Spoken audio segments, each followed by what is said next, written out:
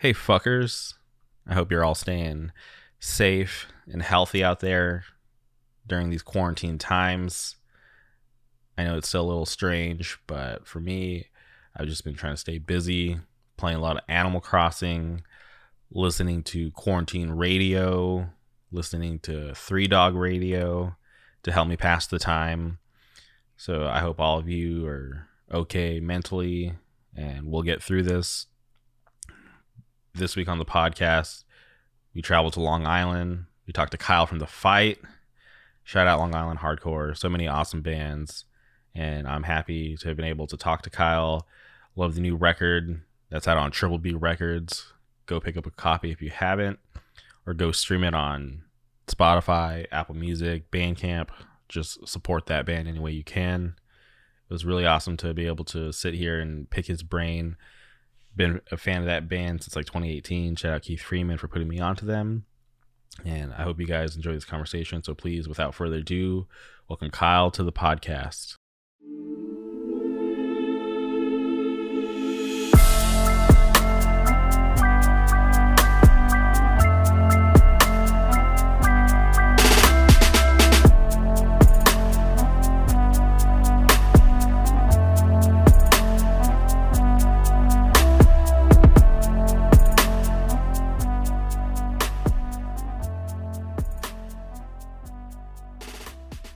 All right, and we're live. Welcome to the podcast, Kyle. Hey, thank you for having me. Dude, this is awesome. You sing for a band called The Fight. Yes, I do. which is awesome. I've been a fan. I always give credit to Keith Freeman. He put me onto you guys, and this was like seriously like years ago. I want to say it had been like at least like 2018 because by then you guys already had out Nuke Long Island, and like that's where like I first got onto you guys. Can you talk about how the band came together? Sure. So the band was pretty much, I want to say that it started out with Quinn and Dylan, both of our guitarists, who I was in another band with that ended up breaking up, and they ended up jamming together and started doing what would eventually be the first few Fight songs. Our bassist Scanlon joined soon after, and then we were able and fortunate to get Little D from Sanction to drum for us too. It was one of those things where I always wanted to sing for a band. In another band that I was in, I was doing backup vocals, and it was something that I really enjoyed. So I figured, especially with the sound that they were trying to go for, which was much more something that was in my lane. Okay, and that other band, kind of hounded them, and just the rest is that's that. The other band you're speaking of, is that Jukai? Yeah, okay. Yeah. So I was doing some backup vocals just on some recordings and then live, and I guess I had a distinct voice. I don't know. I'm pretty bad self-critic, but it was something that I just wanted to do, and definitely with The Fight, I enjoyed the music, and yeah. Yeah, well, I also enjoyed Jukai, so shout out to that band. Thank you. But so I just want to talk about some of the tracks on Nuke Long Island. The first song that I want to talk about is False Cognition. Can you talk about the meaning behind that one?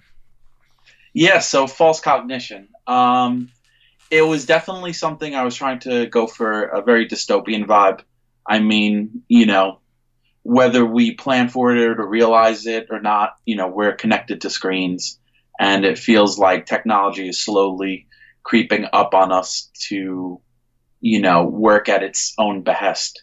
So something that I was really feeling like when writing the lyrics for that song, that's kind of the vibe I was feeling. I mean, every interaction, communication, financial transactions, even things like, killing and war has become remote. So that's kind of the vibe I was going for when I was writing those lyrics of that song.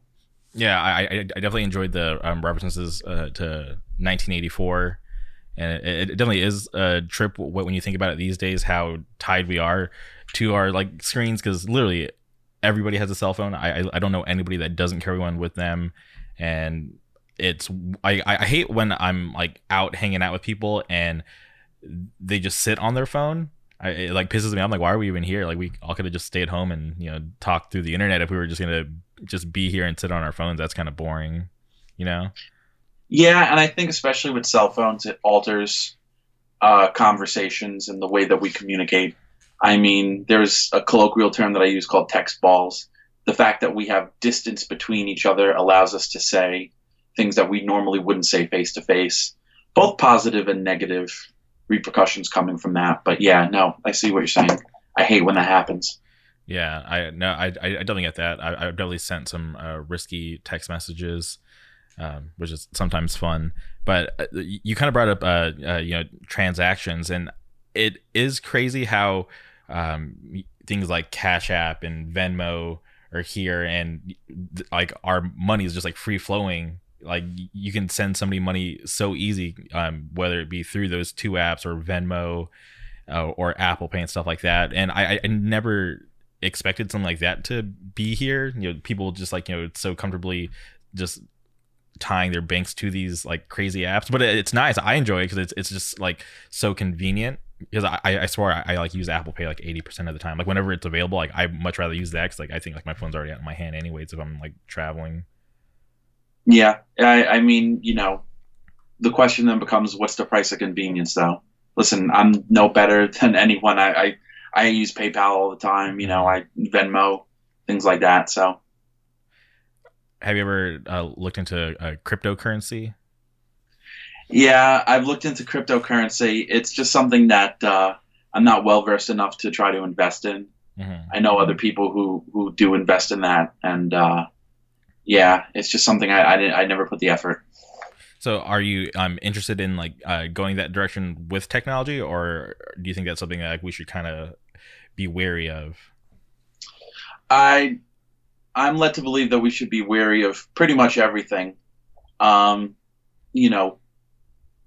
best bet would just come at everything in life with a healthy suspicion. Okay, that's really fair. Yeah, I'm definitely can respect that. I seriously like. I think I would be down to get like a chip implanted in me because I feel like I always joke with my buddies that I have like a CIA agent tapped into my phone, and because like with like the weird like advertising, like you'll talk about something and then like a couple hours later you'll be scrolling through whatever social media app and there's like an advertisement for what you were talking about like in a previous conversation when you like didn't even search that on your phone. Yeah, I've had that happen. Yeah, I'm pretty sure everybody has, and it's something a strange thing, but it is pretty creepy sometimes because like sometimes I'll forget. I'm like wait, why is it like I was just talking about something? Like, oh yeah, it's like the apps are always listening and looking for that data to try to market stuff to you. Yeah, absolutely. Data mining and things like that.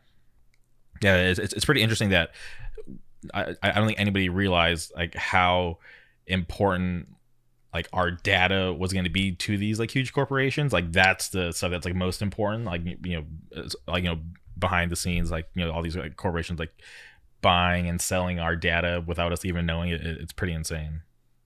Yeah, and the fact that we abide by it, whether willfully or not willfully, just it's fucked, if I could say so.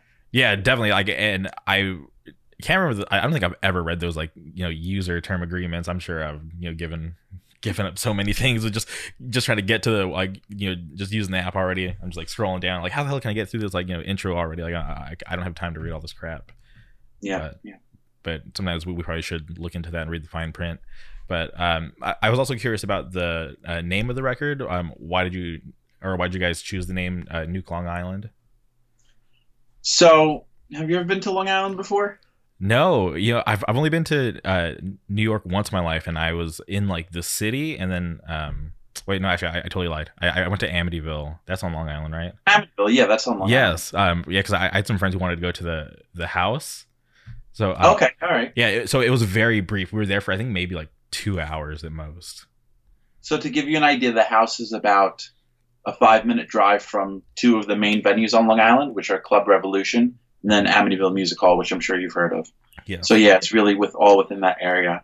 The reason we picked Nuke Long Island is, it's one of those places that has its bright spots, and I do love it, but at the same time, I recognize its faults. It's parking lots and empty fields and your strip malls, and it's just boring.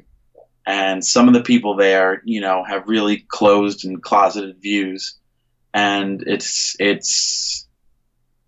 if it wasn't for hardcore, it definitely wouldn't be somewhere that I'm attracted to. If I'm going to be honest, I spent like 3 days in New York, and my favorite time was when we were on Long Island, just because the city was just so crazy, and I got over it like really fast because I just didn't like being around like so many people. I was like, this is like crazy. It's so like busy. There's too many people. I felt like our Uber driver was going to kill us anytime we got in the car. So it was like a nice change of pace. Like once we like rented a car and we went on Long Island, and it was just like way more calm out there. Yeah, I mean, there's definitely a subsection of people from Long Island who then move to the city, thinking that's where they're going to thrive the best. And then there are people, Long Island's very unique in the sense that every other city that I've been to or come across, there's a certain amount of a transient population, people moving from other places to some place, people moving to Los Angeles, people moving to Richmond, people moving to Florida. That just doesn't exist on Long Island whatsoever. So it's really unique in that sense. You'll have people move to Brooklyn. You'll have people move to Queens. You'll have people move to Manhattan. Nobody moves to Long Island. It's so expensive. Like more than the city? Yeah, in a different way. Absolutely. So the city, I mean, it's expected that you're going to be paying a certain amount, but that you'll be receiving amenities that are in line with that amount. So the cool things that you were able to access in the city, that's the city that never sleeps, and you'd be able to do whatever you want, whenever you want, whether that be Manhattan, Brooklyn, Queens, Bronx, Staten Island. It's not like that on Long Island. It's just like suburbs that are almost as expensive, if not more expensive than the city, without all of the amenities that you're used to getting in New York City. Okay. And like right now, when I think of New York hardcore, I feel like Long Island comes to mind first, just because there's just so many good bands coming out of there right now. Can you talk about why it's such a hotbed for hardcore? I just think that it's just always been, a very thriving community, and it's something that has always, we're very fortunate that it really hasn't ebbed and flowed. There have been times, at least in my going to shows, that have been better than others, but there's definitely a consistency across the board of bands, and I think what's most important is that we're very fortunate that everybody's friends with everybody, and we don't have too many venues, so we try to do our best that we can to just make sure that everybody's having a good time, but also making sure that that we are able to keep the venues that we have. I think everybody gets it, if you know what I mean. Everybody just gets it. Recently, Backtrack broke up, Long Island band. Normally when a scene loses a big band like that, I'm always just kind of like worried how the scene's going to be able to maintain and continue on without such a presence or big presence from a band like that's like done so much and it's been around for a long time. But since they hung it up, and I look at the landscape of all the bands from out there, and I feel like you guys are perfectly fine. You guys have like so many good bands out there right now that are still doing stuff and are active. Was that like losing Backtrack, was that a big deal for you guys out there? So I mean, absolutely. Backtrack was definitely one of the first 5 or 6 Long Island hardcore bands that I really, really kind of jumped into and was a very big fan of. And it was definitely sad to see them go. I mean, we were very fortunate to play one of their last shows, but for everyone Backtrack, you have Incendiary, who was, contemporaries with Backtrack and just around as long and are still going strong. You have bands like King Nine, who, are going strong in their own way and really becoming, like a really strong act. And then you have like Sanction.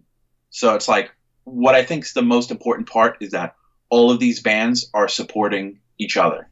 And that's why it's, Backtrack sounds like one thing and Sanction sounds like a polar opposite thing.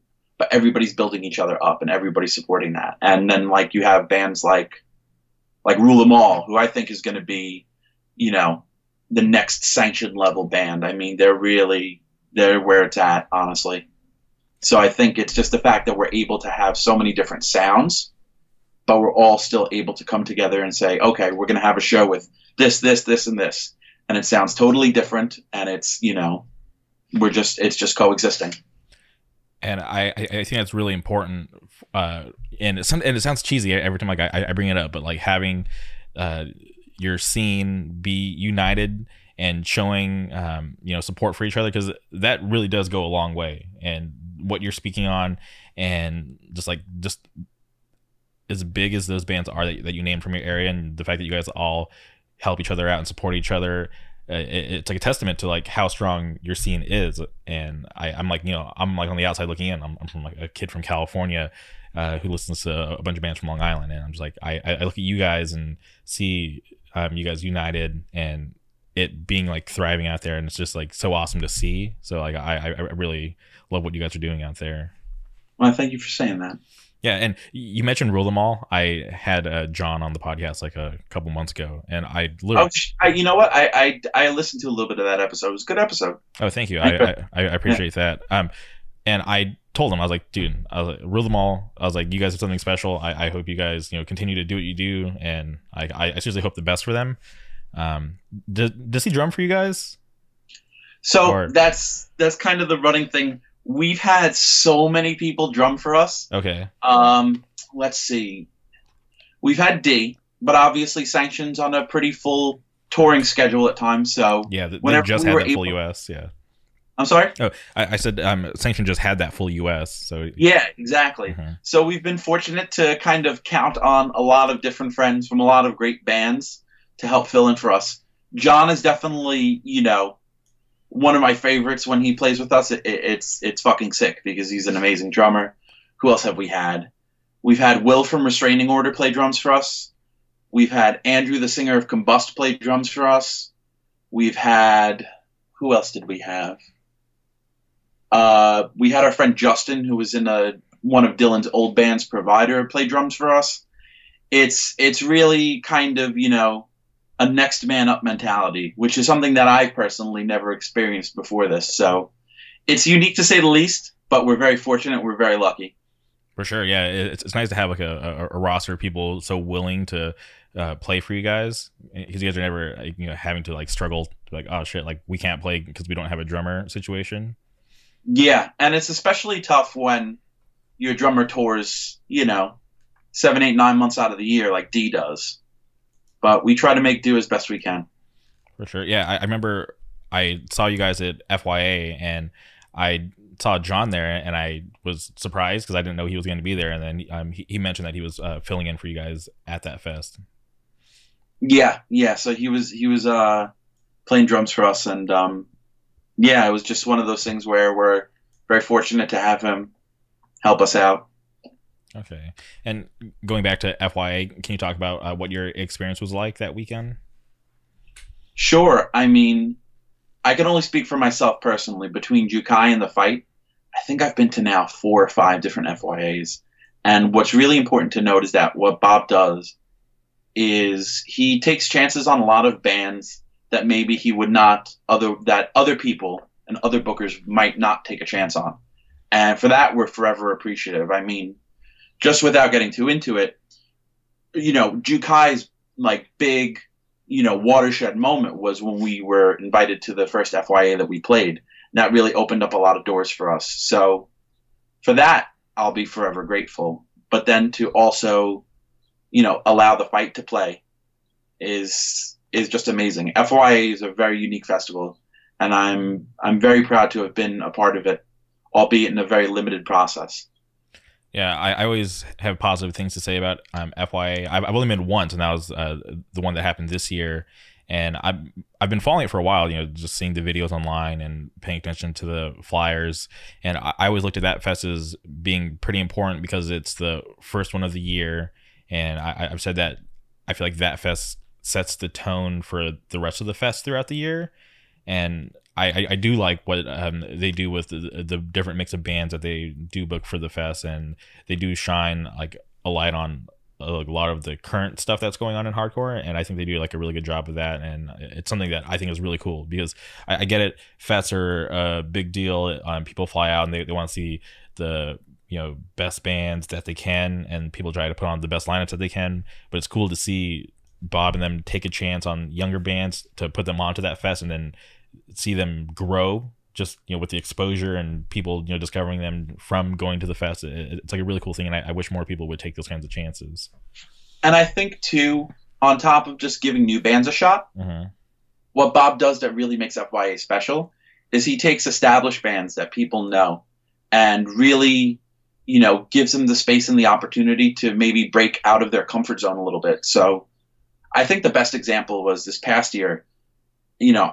Being from New York, I'm very fortunate to have seen Killing Time twice, 3 times before that. But at FYA, it was the best, probably one of the best sets of the day, and definitely the best time that I saw Killing Time. And that band's been around forever, since before I was born. So it was one of those things where the combination of these new bands that deserve, all of the shine in the world, plus, getting someone like Killing Time, and they're just fucking killing, that's what makes it really special. Yeah, I really love FYA, and I hope I can make it back to the one that happens next year. Yeah, same. So, just kind of going in like chronological order of your guys' releases. So, you guys did a promo, which was awesome because that was the lead up to the next record, the Master is Calling. Yeah, and one thing that I noticed is. You have a song on the record called Nuke Long Island, and and I'm kind of skipping ahead, but we're going to be all over the place. But I noticed in the lyrics of Nuke Long Island, you have it's the lyrics every day is the fucking same, endless noise, endless pain. I thought it was interesting because here we are today, and your latest record is called Endless Noise. And I just like that, obviously Master's Calling is connected to the first release just by that song title. And then the new record is connected through lyrics from Nuke Long Island. Was this all planned, or is this just something that kind of like happened? A little bit of both. I mean, it was definitely one of the things where it was, when we were thinking of a name for the record, we thought, this is pretty cool, and it ties it all together. So, luck, happenstance. Okay. I don't know. Yeah, it all just kind of came together, and you guys recorded with Evan Perino. Is that like a friend of yours, or what's the relationship there? Sure. So I mean, we did we did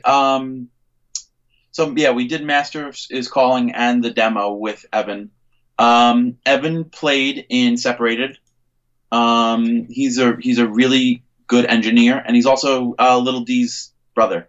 So we were very fortunate to just be able to work with him for those records. He really kind of, put it all together for us. Okay, hell yeah, that's sick. And then the art was done by Kyle Nealand. Is that how you pronounce it? Yeah, you could call him Nealand. It's Nyland, but Nyland. Okay. Fuck it, whatever. Sorry, Kyle. Whatever you want.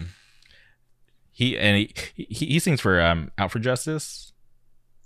One of the many illustrious singers. One of the singers, okay, yeah.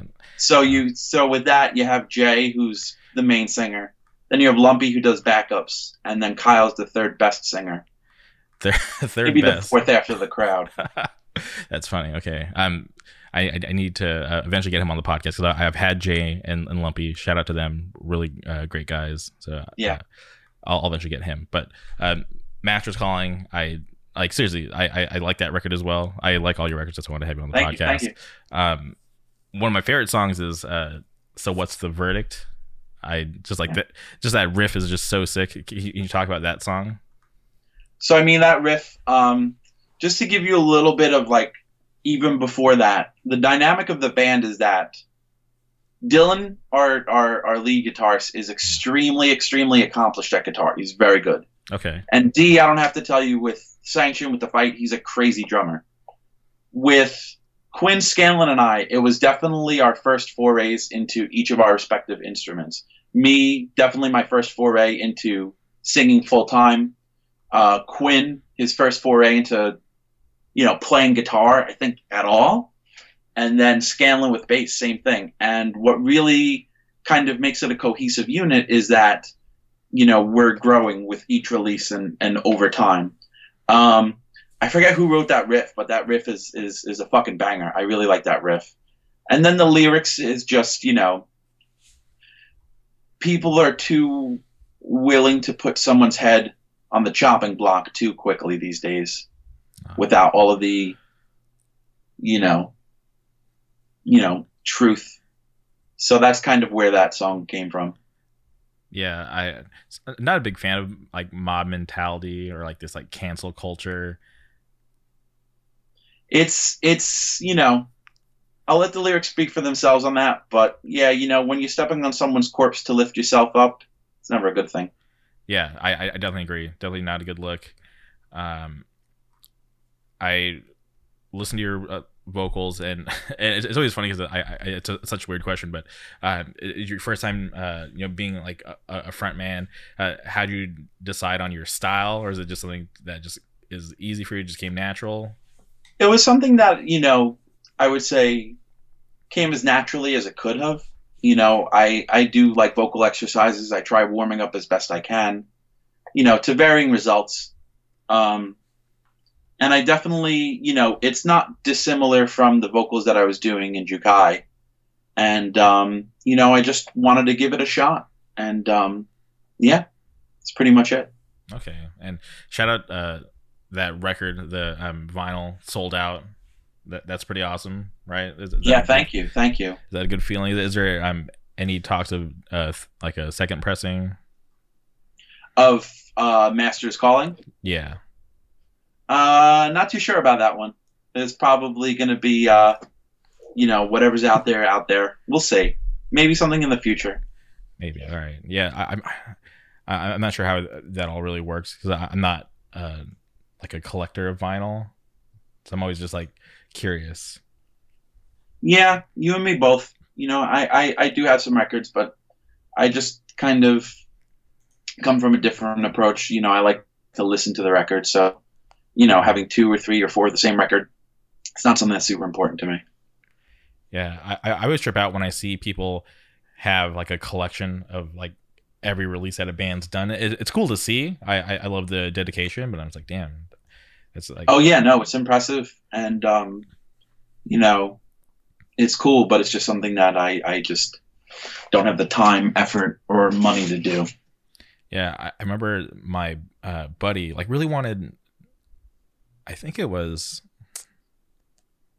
I can't remember what it was, but it was like some record, but it was like a special release where they actually shot it up with like a real gun, and there was like bullet holes like through the like artwork, and I was like, this is so weird. I'm like, why do you want this? And it was just like I'll get it for you, but like to me, because obviously like I didn't care. I was like, this is just so strange, but I was like, I'll buy it for you. Sick marketing though. Yeah, because it was like obviously people want limited stuff, but I was just like, okay, this is just like interesting concept that they're going out to the gun range to shoot up this record to just resell. Yeah. Okay. So right now we're in like weird times. Obviously, everybody's talking about it. Can you talk about how you're holding up out there? Like, how's Long Island doing right now? Sure. So, I mean, just to give you a little bit of an update without putting too much information out there, I don't live on Long Island anymore. I live in Queens, which is right on the border of Long Island. It's one of the 5 boroughs. Okay. Right now, I think I was telling you or someone else.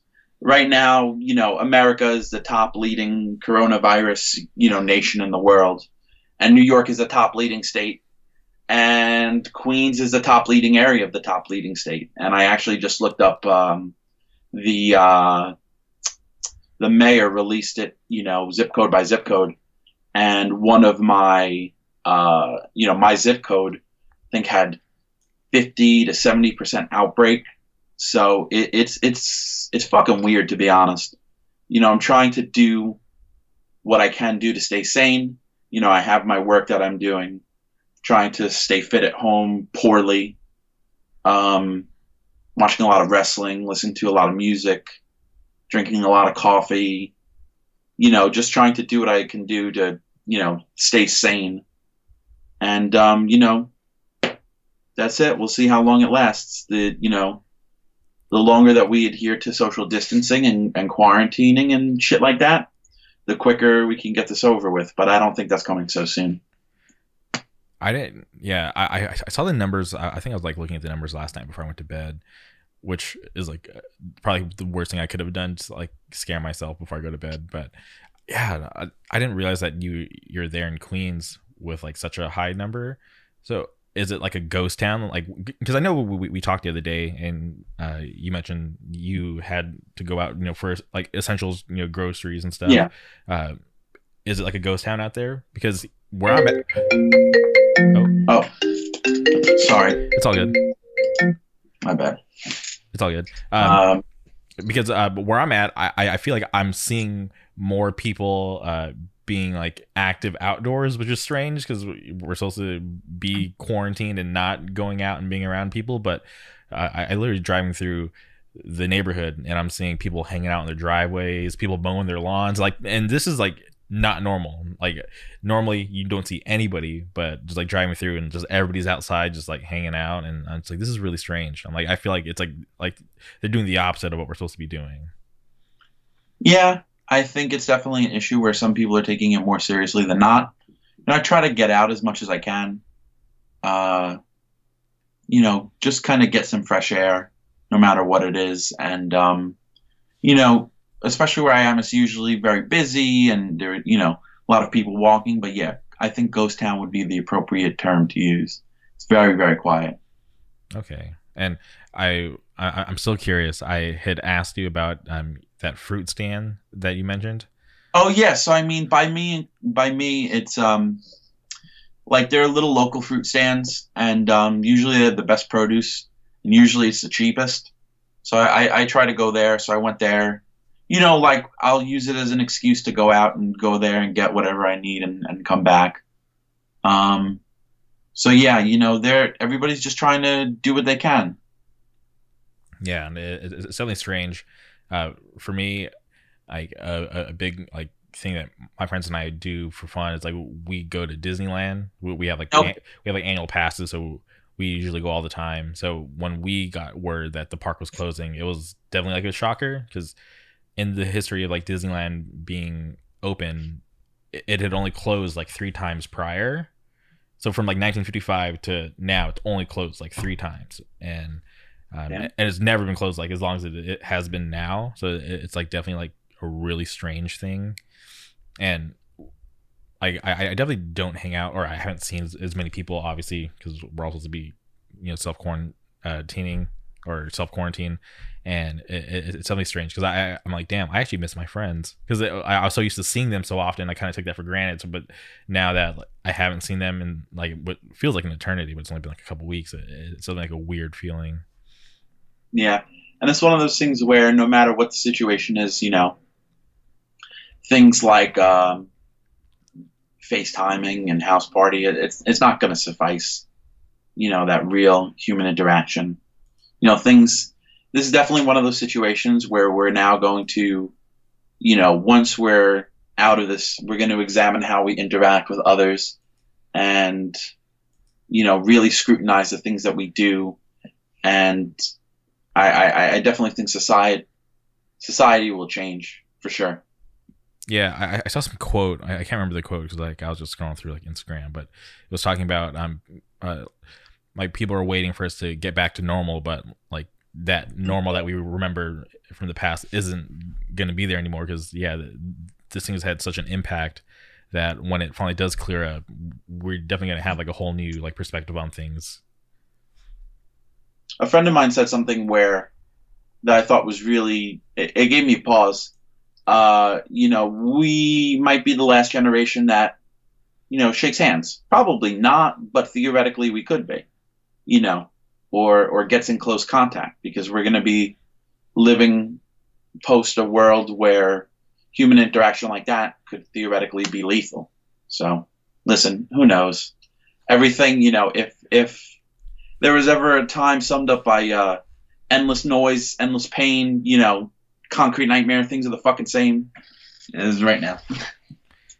Yeah, it's pretty weird to think about, because I literally I was at this office yesterday, and there was like a guy that I just met, and like our first thing, like we said hi from afar, but like we didn't even, because like the polite thing is to go shake somebody's hand when you first meet them, but when I met him, it's like that wasn't even something that we even thought about. It was just like, hey, nice to meet you, but it was just like, to me, I was like, because I obviously know the situation, but it was just strange, because I'm always like, I always try to be as polite as I can be, but the fact that now it's like kind of like it's not nice to go and try to get in somebody's personal space right now because of what's going on.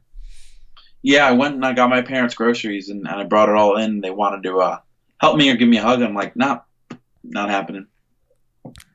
Yeah, it's like, sorry, I don't like, yeah, because my biggest fear is like me being, and I talked to you about this like beforehand, but being like asymptomatic, and like having it and not knowing. That's like my biggest fear. Yeah, the not knowing is definitely the biggest, hurdle. Yeah, because I seriously think about it, and like I haven't been sick, like actually sick, and like seriously, I can't remember. Like I want to say at least 5 years. Like it's been like a really long time. Yeah. So it's the fact that it affects everybody differently, and that there's asymptomatic carriers. It's a scary thing. Yeah, I think back to my freshman year of high school. Me and my buddies, we had this, like, I don't know who had it. Maybe we all did collectively, but we had this idea how cool it would be if we all got sick at the same time, so we could all just play video games together. So for like a week straight, we were like literally sharing drinks. Like, when we didn't have to, we were like coughing in each other's faces, but like we weren't sick and coughing in each other's faces. We were just coughing in each other's faces, just trying to, spread our germs to each other to hopefully get sick. And it definitely didn't work. Like nobody got sick, and we're just like, all right, this is kind of gross. We just need to stop. Yeah, it doesn't sound like a fun time. I wouldn't recommend that. Yeah, no, well, definitely not now, because like if we did that now, we'd probably end up like killing somebody, like unintentionally. But yeah, I sometimes I'm curious about my immune system, because yeah, like the last time I got sick, it was what year was it? It had to been like, yeah, like it had to been 2012 or 2013, and like I got like food poisoning. It wasn't like the flu or anything. So yeah. So now I'm just kind of like curious, like, am I just gonna get it all at once? Has it's been such a long time, or what? I guess it's like this weird terror. I'm just like scaring myself. Yeah, well, hopefully not. Yeah, seriously, I'm trying to stay as healthy as possible and just stay clean and not really like deal with people, and it sucks too, because like my and I've talked about this, but like I don't talk about it too much, but like my job, like I'm still out there like being around people, so like I'm not like working from home. I'm actually still going to work Monday through Friday, and I'm just like, man, if I get it, it's gonna be because of me being at work. 'Cause like when I'm not at work, obviously, like I don't do anything now, because it's like the only time I ever left the house was to go to shows or to go to Disneyland, and none of those things are happening right now. Just be careful. I'm trying, but thank you. Okay, going back to the band, you guys. Sure. I feel like is this like a trend that you guys planned on, like promo before the actual album release?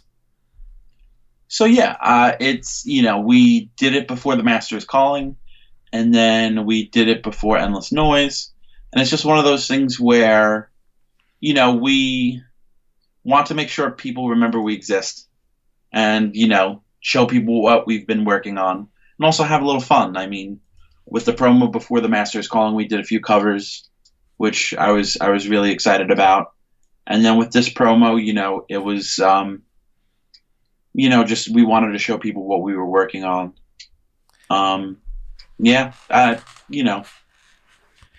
No covers this time around. You guys just wanted to have no covers this time around.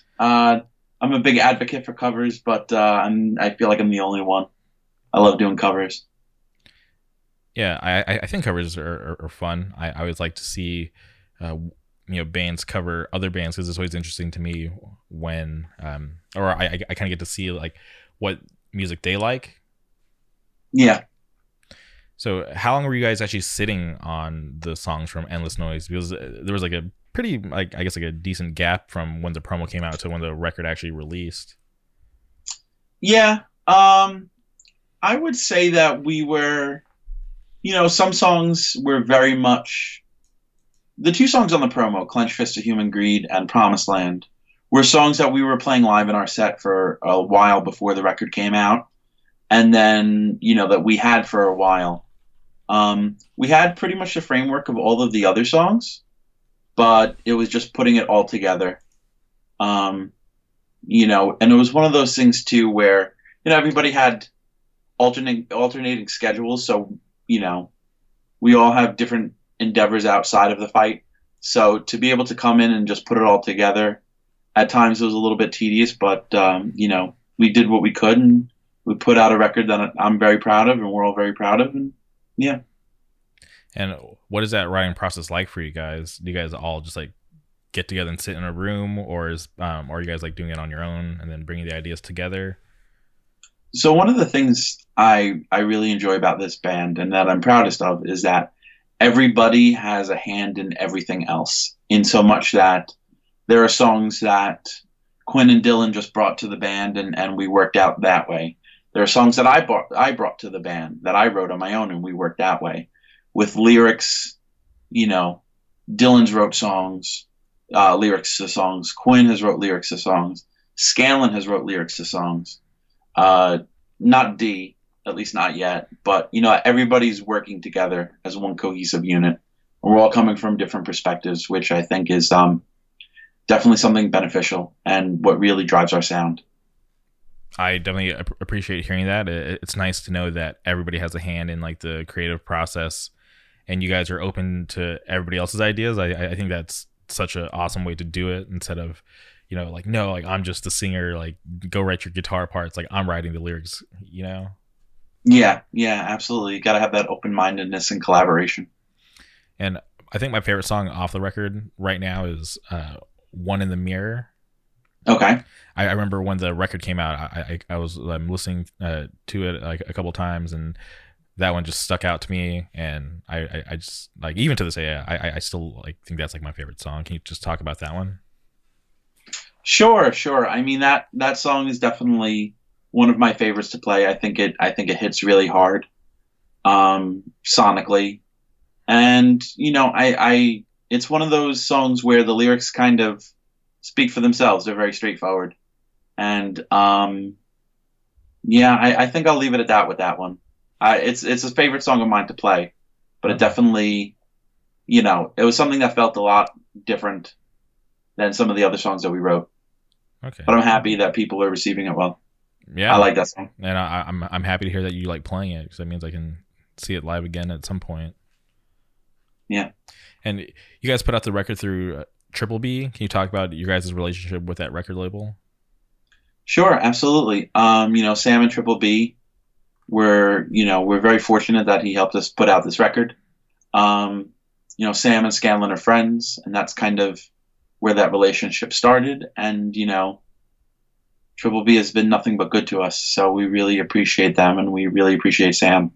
It's the cream of the crop. I mean, no matter what kind of subgenre or variation on hardcore you like, there's going to be something for you on that record label. And that's very true. I think that's one thing that I really appreciate about that record label, is that they have so many different sounds when it comes to different styles of like hardcore and bands that aren't even hardcore that are just on that label. They definitely have a really good mix. So that's something that I can always appreciate. Yeah. You know what? It's definitely something where, if you can't find something on that record label that you like and that you really ride for, then it's just, you're trying actively not to. That's just my 2 cents on that one. Yeah, no, I definitely agree, because if you're into the the music that we listen to, it's undeniable. Like there has to be at least one, and that's like the very least, because like the roster is just super solid. Absolutely, I agree. Okay.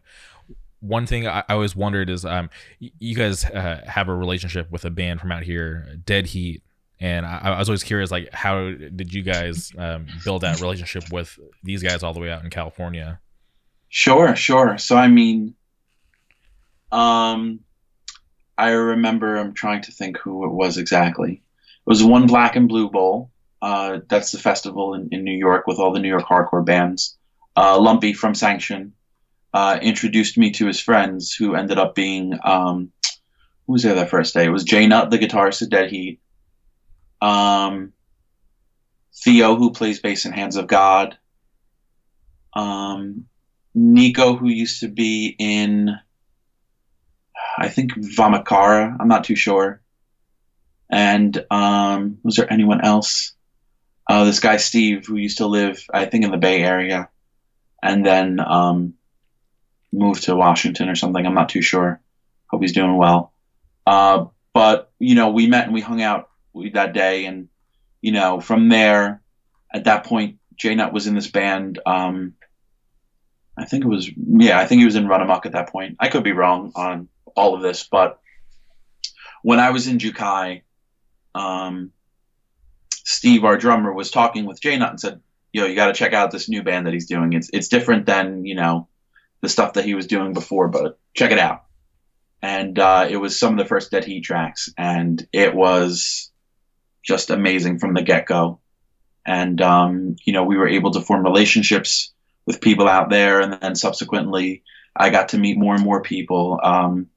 Jaffe from Hands of God, Vamakara, when Jukai did the few dates out there. Unfortunately, I wasn't able to be a part of that, but I mean, Vamakara helped us out when we played for the children. They let us use some of their gear, like amp heads and shit. And we definitely forged that relationship then. And then once Dead Heat, really came into their own and started fucking killing it, I mean, pretty much early on, it was just a natural fit. Oh yeah, I definitely like to see that, because it's so cool that two different bands from opposite ends of the country have that awesome relationship. And I was kind of bummed that you guys had like a little run planned with Dead Heat, and it fell through because of the whole situation. So that's something. Yeah. But it was cool to see that you guys still had that relationship, and that they're going to go out there and do that run with you guys, because you guys had some pretty awesome dates lined up.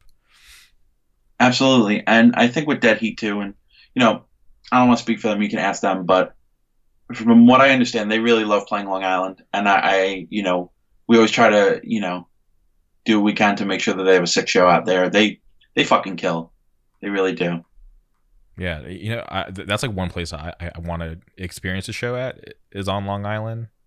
So yeah, I definitely think that they're what we try to do is just especially for bands that maybe are coming from far away, is just try to put on a solid show for them and do what we can, and whether it be always have strong locals and strong openers, and really try to do what we can. And that's really speaks to the community on Long Island, the hardcore community.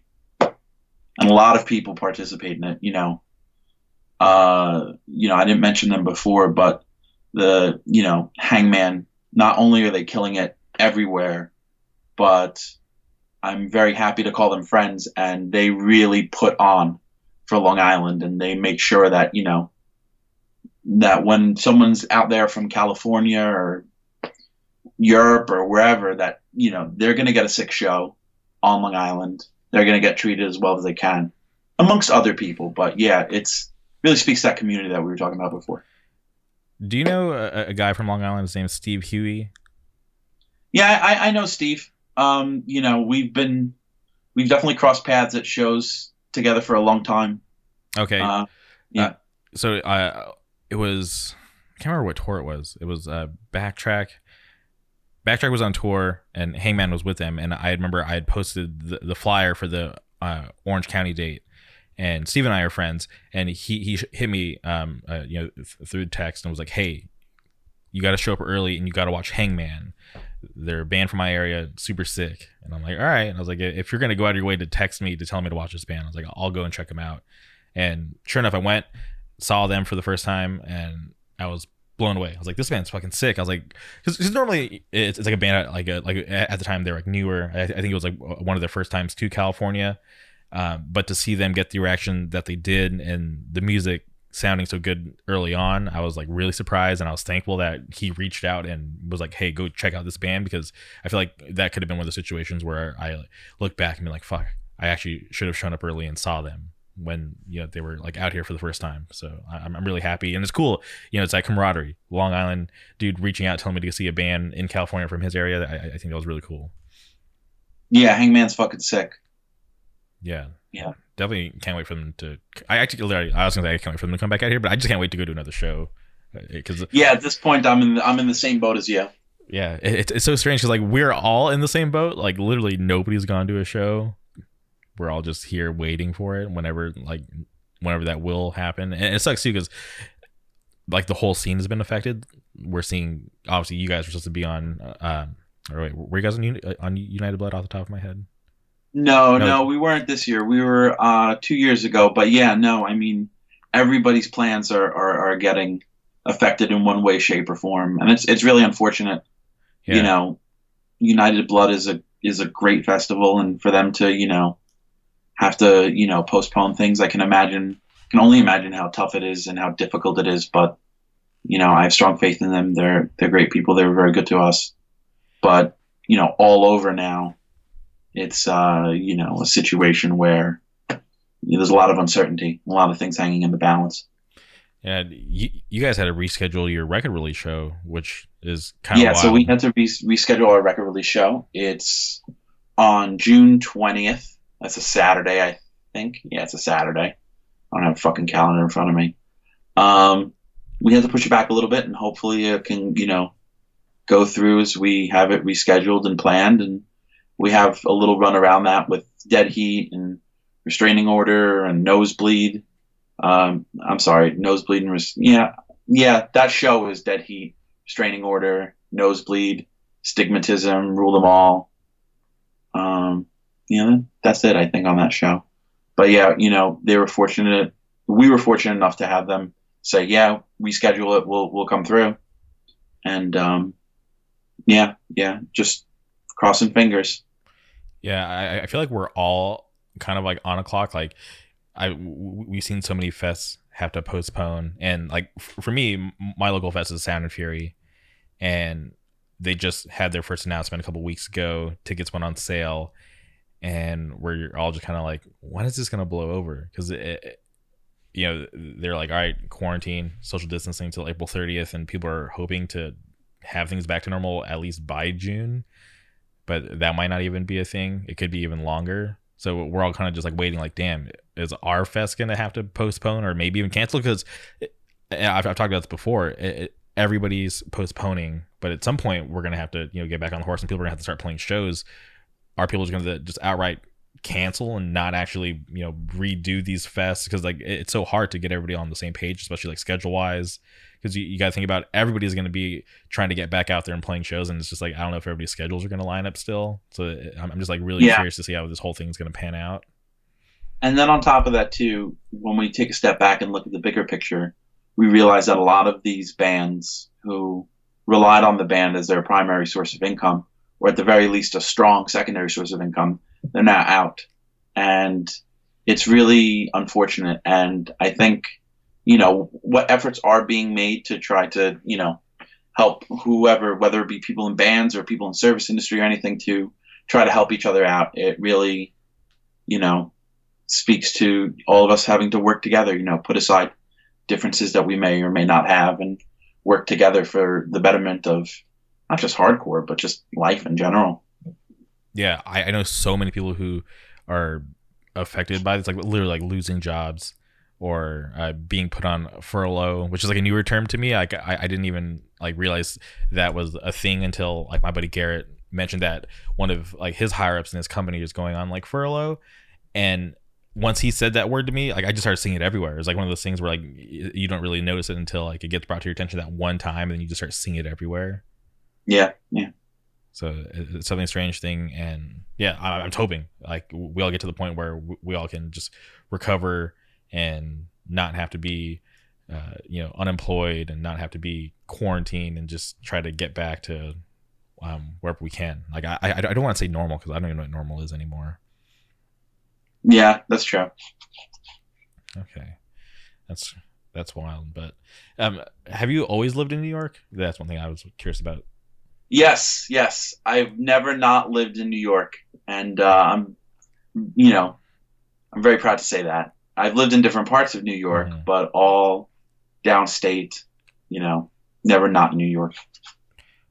Where's your favorite place to live? Long Island. I mean, that's the truth of it. Okay. Trying to think, so when I was very, very young, I lived in Brooklyn for a few years. I don't remember too much of that.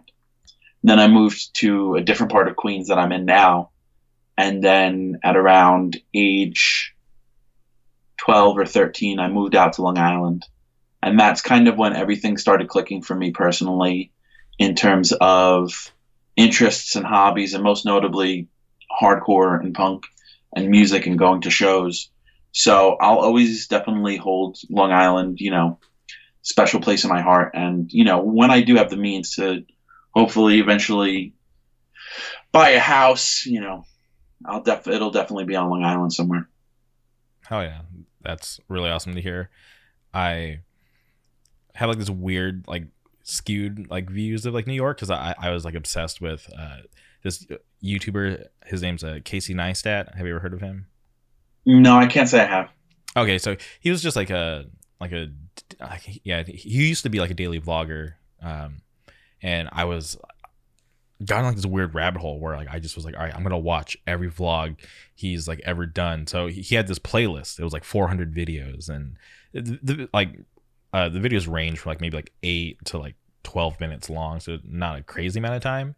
And I just like binged watched like 1 through like 400 whatever it was. I think like 422, and it was just him. He like lived in New York. I don't even know what part of New York he lived in, but it was just him just going through like the streets of New York and like showing like work at his office, and then he would like leave on the weekends to go up to I think Connecticut, where he had like an actual house. He like had an apartment in the city where he was with his wife and his daughter, and then on the weekends they would go to this actual house that they owned. And it was just like it was really strange to see like his life, like because it was like a daily vlog, so day in day out. So like my like vision of New York is like what he would do. So I'm just like, man, I gotta get back out there. And like, I mean, that's definitely not something that's uncommon. I know of a lot of people who will live in New York, wherever that may be, for X amount of time, and then on the weekends they'll go to Pennsylvania or Connecticut or the Jersey Shore, things like that, almost as kind of like a refuge. That's not something I'm interested in, but that's not to pass any judgment on people who are. Yeah, no, I definitely understand that. Like for me, growing up out in like the Palm Springs area, it was like that's all I knew for like the first like I think like 21 years of my life. So I was like, oh, this is what life is like. And then I moved like 2 hours west to Orange County, and it's not like a crazy city, but it's like way busier and there's way more things going on than where I grew up. And I'm just like, man, like low key, I'm like mad at my parents for raising me in Palm Springs. So I was like, I feel like I missed out on so much fun, like not living out here in Orange County, being around, Disneyland every day and going to shows. And like, I don't ever see myself like leaving Orange County. Like I've like had like roommates, like seriously, like some of my best friends like wanted to that I moved out there with wanted to like go back home, and I was like, nope, I'll see you later. Like I just feel like I belong here. So it's somewhere like I just never want to leave. Yeah, I mean, was it a situation? I don't know anything about Palm Springs. Was it more rural? Not rural. Not in the part that I lived in. It was just like a normal town. Was it just more? Did everything have more space? Yeah, I growing up there wasn't like as much development out here. Where like since I like moved away, like they got so many more I guess like stores and like restaurants and stuff. So it was like way different when I moved away versus how it is now.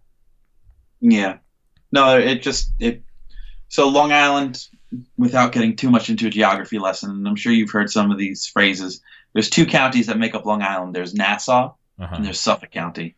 Okay. Nassau County is, where I was born and raised, and it's very much more what I imagine what you're saying or Orange County is: strip malls and everything close together, and your standard suburban. Whereas Suffolk County is partially like that too, but there are also there's more space between things. It's more spread out. It has parts that are more rural. It has farmland. It has wineries, and then at the very end you have places like your Montauk or your Hamptons or whatever. So, that's just what it reminded me of.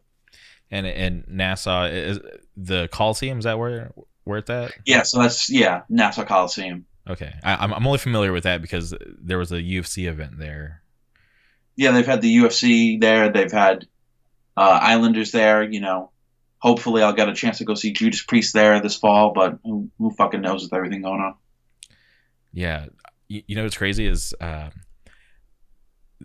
had like tickets to Coachella Fest, and that's like, it was supposed to start next weekend, and obviously it got rescheduled to October.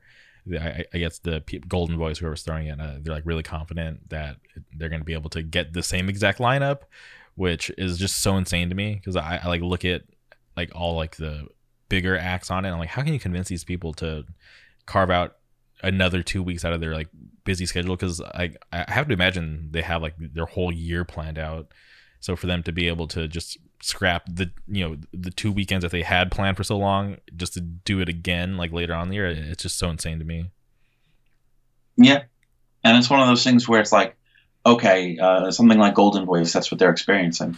Imagine what your local hardcore promoter is experiencing, and then it really puts things into perspective.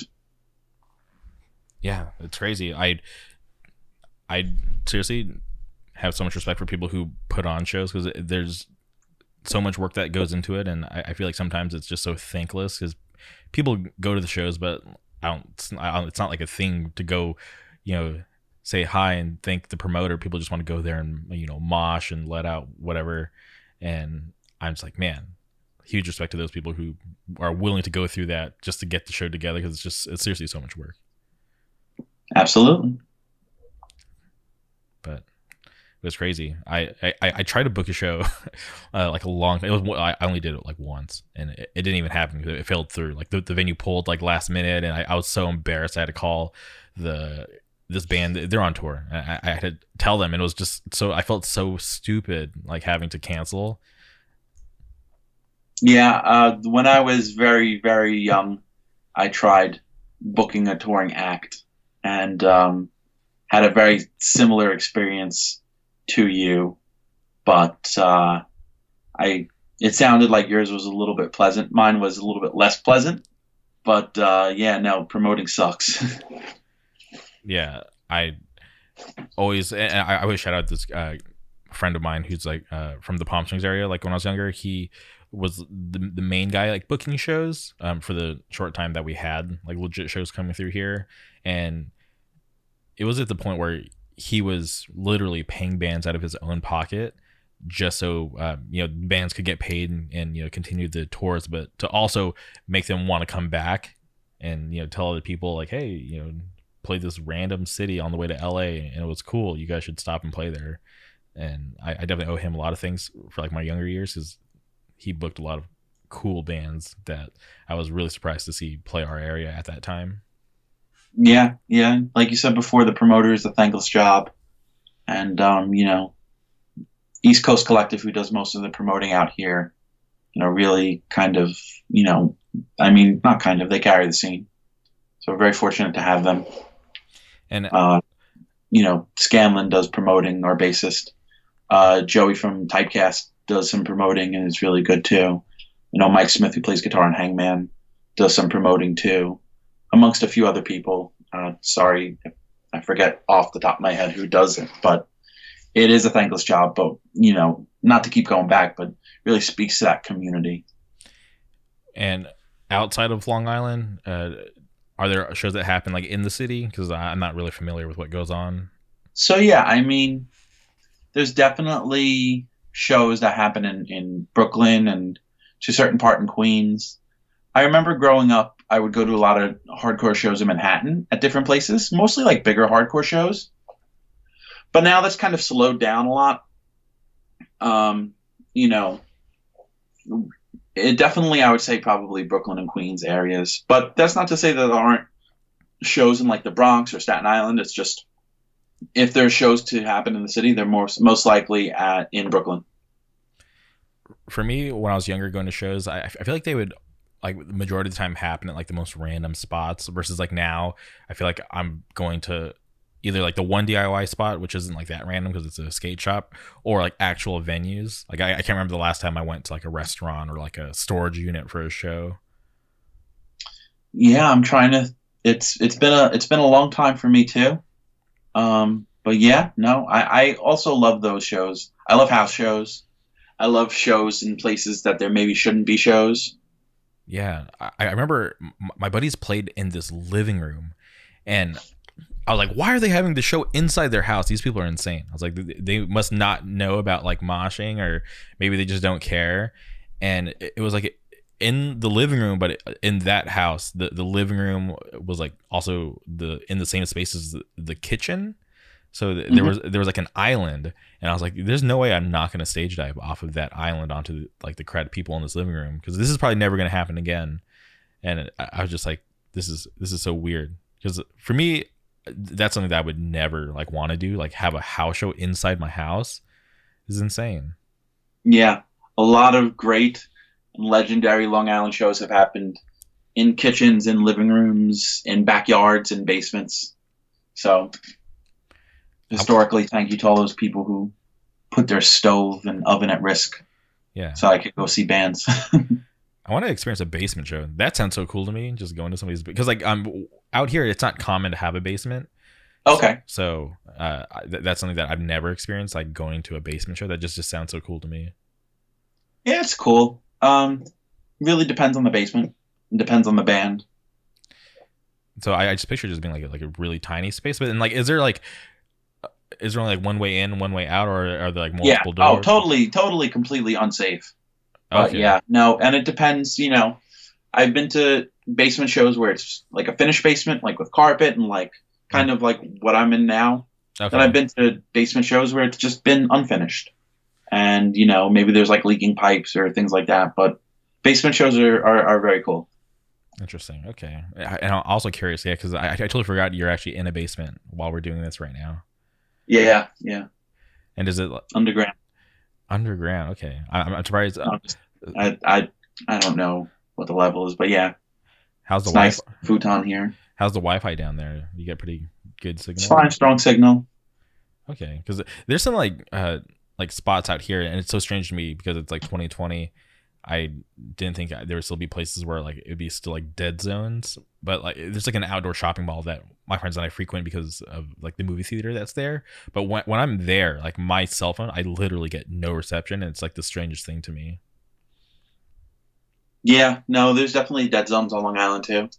There's one particular parkway where, you know, if like a new song loads up on Spotify or whatever I'm listening to, it'll pause for a second. It's very specific part of the parkway. It's weird. Yeah, I feel like at this point, like that shouldn't even be happening still, but I guess not everywhere like has those towers. Yeah. But I'm so curious too about I saw some like weird like clickbaity thing about some guy was saying that 5G is the cause of the coronavirus, and I was just dying because it's just such a ridiculous headline. I was like, I don't even want to click this and actually see what this guy has to say. I was like, I'm gonna just keep scrolling. Yeah, you know, people doing what they can to get their views. Which is, it's sad to me that people like live for that kind of stuff, and like I get it, but like I just think it's happening like people that they just want to be popular so bad. They're like, I gotta, you know, post my 27th selfie in a row and, you know, try to get all these likes that literally mean nothing. It's just strange to me. Yeah, validation. Yeah, I'm guilty of that too. I take pictures with dogs, like dogs. Okay.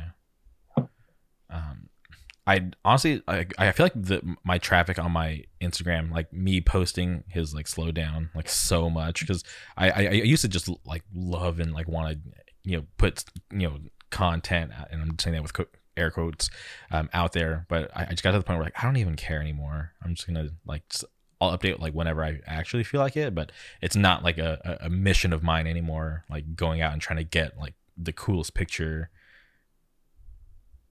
Yeah, when you start fabricating your lived experience for Instagram or Facebook or whatever, then that's when definitely a problem there.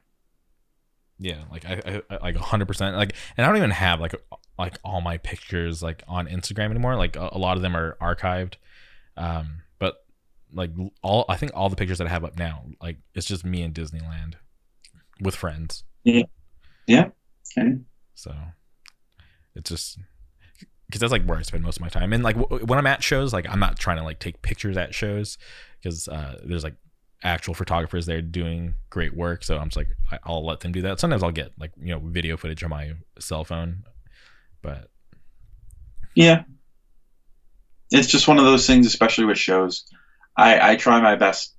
I have exceptions too, but I try my best to not. Hardcore is about the experience in front of you. So I try my best to not put another screen in front to obscure the actual experience. Because nothing's going to beat, singing along, stage diving, moshing, whatever, one person chooses to do. There's no video that's ever going to be able to recreate that. No, definitely not. Like I rewatched so many sets on like YouTube. Shout out, 197 Media, Hate56. I've seen so many awesome sets live that I was there for, but like never the same energy. Yeah, absolutely right. Yeah, and it's rare too because like there's this night that my friends and I talk about sometimes. Fury, they had a record release for Paramount, and there was it Paramount? I'm trying to think off the top of my head. Yeah, it was Paramount, and there was just by chance there was like no video footage of the show. Okay. And so we all just had to just relive that show through like our memories, and like it's always strange because we all love that record so much, and the fact that there's literally no record of the show happening besides like the show flyer and us and our memories. It's kind of cool. Yeah, it's always cool to be able to share stories of things like that. Yeah, I'm trying to word this correctly. To this day, like, what's your favorite show that you've ever been to? Oh, that's easy. Are you familiar with the band Coxbar? Yes. All right. So their first but their first show in the United States, and it was quite a few years, was in Philadelphia. Who else played? I think it was Wisdom in Chains and Cro-Mags and maybe Nightbirds. I could be mixing up the lineup, but seeing them for the first time was definitely one of those, big moments for me. I'm a humongous Coxbar fan. And so to be able to do that and go there for that was very big for me. Especially since other bands that I was very big fans of, I would see them live and they would be, not disappointing, but not what I expected that they would be. So to have Coxbar sound, not exactly like they were on record, but just as strong as they were, that was big. Absolutely. Hell yeah. I love that feeling where like it's like the middle of the day and that at some point you're going to be on your way to this show that you've been looking forward to see this band that you've been dying to see. Yeah, absolutely. And I've been very fortunate to have that with a few different bands. I had a very similar feeling the first time I saw Motorhead. Okay. Iron Maiden.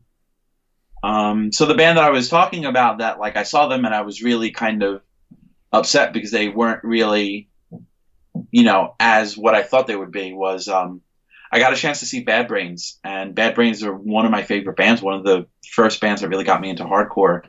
And, Bad Brains in the 2000s, it's a very hit or miss prospect. So that really kind of upset me when I saw them and they were not, what I thought they would be. But that kind of comes with the territory, especially as people get older and bands get older. Do you wish you could take that back and have never seen them? No, they were still good. They had certain songs that they played better than others. It's not something I would take back. I enjoyed it. Yeah, I saw the Bad Brains once, and it was in 2007. It was at this music festival in San Diego. It was like the weirdest thing ever. I think my buddy had just like graduated high school, so it was like a graduation gift or something. He was like a huge fan of Muse, so that was like the main reason we were going to the fest, so he could see Muse. And he was like literally like he went to the main stage, was at the waiting at like the guard railing all day just to be up front for Muse. And I was like, all right. And I was like, well, have fun doing that. But we're like at a music fest, so I'm gonna kind of go see like other bands. I was like, I'll try to find you later. So while he was there all day waiting, like I was able to go see T-Pain. He performed there, and this is Okay. like I literally went from T-Pain to seeing Bad Brains to seeing Panic at the Disco. And that's quite a 1, 2, 3 punch right there. That's some weird shit. yeah, But hey, sick. yeah, it was such a weird day, and I still like look back and think I was like, man, this is like just those 3 acts and like in a row in San Diego, and like, yeah, it was like 2007. It was like cool, but also strange at the same time because like I've never seen T-Pain after that, never saw Bad Brains after that, and I don't think and I've never seen Panic at the Disco since then. Like never saw them again. So the fest that I saw Bad Brains at is this fest called Afropunk Fest Okay. in Brooklyn, and it was a kind of not a dissimilar experience where it was. My friend was in this band Cypher at the time.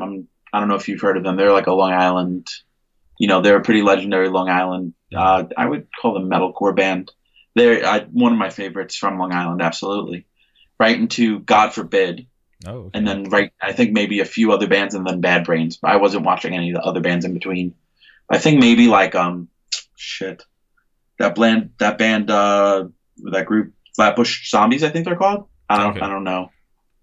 But yeah, it was like those, and it was definitely a weird experience. My friend has a great photo. My 2 friends with HR. That's it's pretty pretty fucking funny, if I could say so.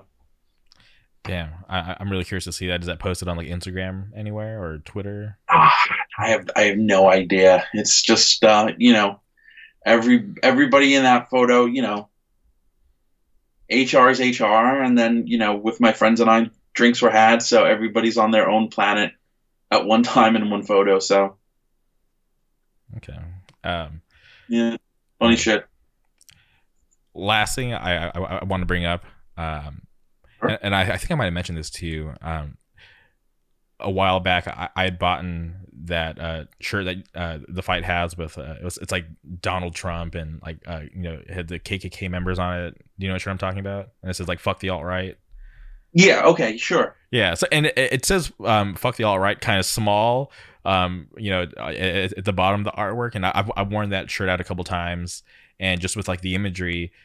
People thought that I was like a Trump supporter or I was into the KKK, and I always had to explain to them like, no, like you got to look at like the text here at the bottom, and then people are always like, oh, okay, and like kind of like really just like turned off by it like once they find out like what it like was like really like about, and I always like trip out, and like I'm like a little more cautious because I always have to point out that like little text to them at the bottom. And I was like, but for me, like I thought it was awesome that you guys made that shirt because I loved it, and that's why like I ordered it online, and I still wear it I to this day. appreciate that. Yeah, it's definitely it was one of the first shirts, so it was kind of like a trial and error in terms of imagery and sizing and things like that. But I'm very happy we made that shirt. Definitely one of my early favorites for sure. Yeah, and I love the design that you guys have with the spike baseball bat. Yeah. So I don't know. Did you take a look at the back of the record? No, I honestly I have not. So the spiked baseball bat is something that it may or may not be real. There may or may not be a real one. can neither confirm or deny it, but very proud of that too. Can we get more shirts with that design on it, please? We'll see. We'll see. I'll put the word in. Okay, that's my one request because I just love that. It's a good design, yeah. Okay, well, I want to thank you, Kyle, for coming on the podcast and doing this with me. I definitely appreciate that because I've been a fan of the fight and I appreciate what you guys do. And I was really happy that I was able to catch you guys live at FYA, and I hope I can see you guys again in the future. I appreciate you saying that. Thank you for having me. And before we sign off, is there anything you want to shout out or plug? Endless Noise is at the Triple B web store. Pick it up if you want. I fucking love Rule Them All. Shout out to, all of our friends and all of our family in Long Island Hardcore. And everybody stay safe. And just take some time to do some introspection and do what you love and be safe. Yeah. All right. Well, there you guys have it. This has been another episode of the JMRK podcast. Always on top.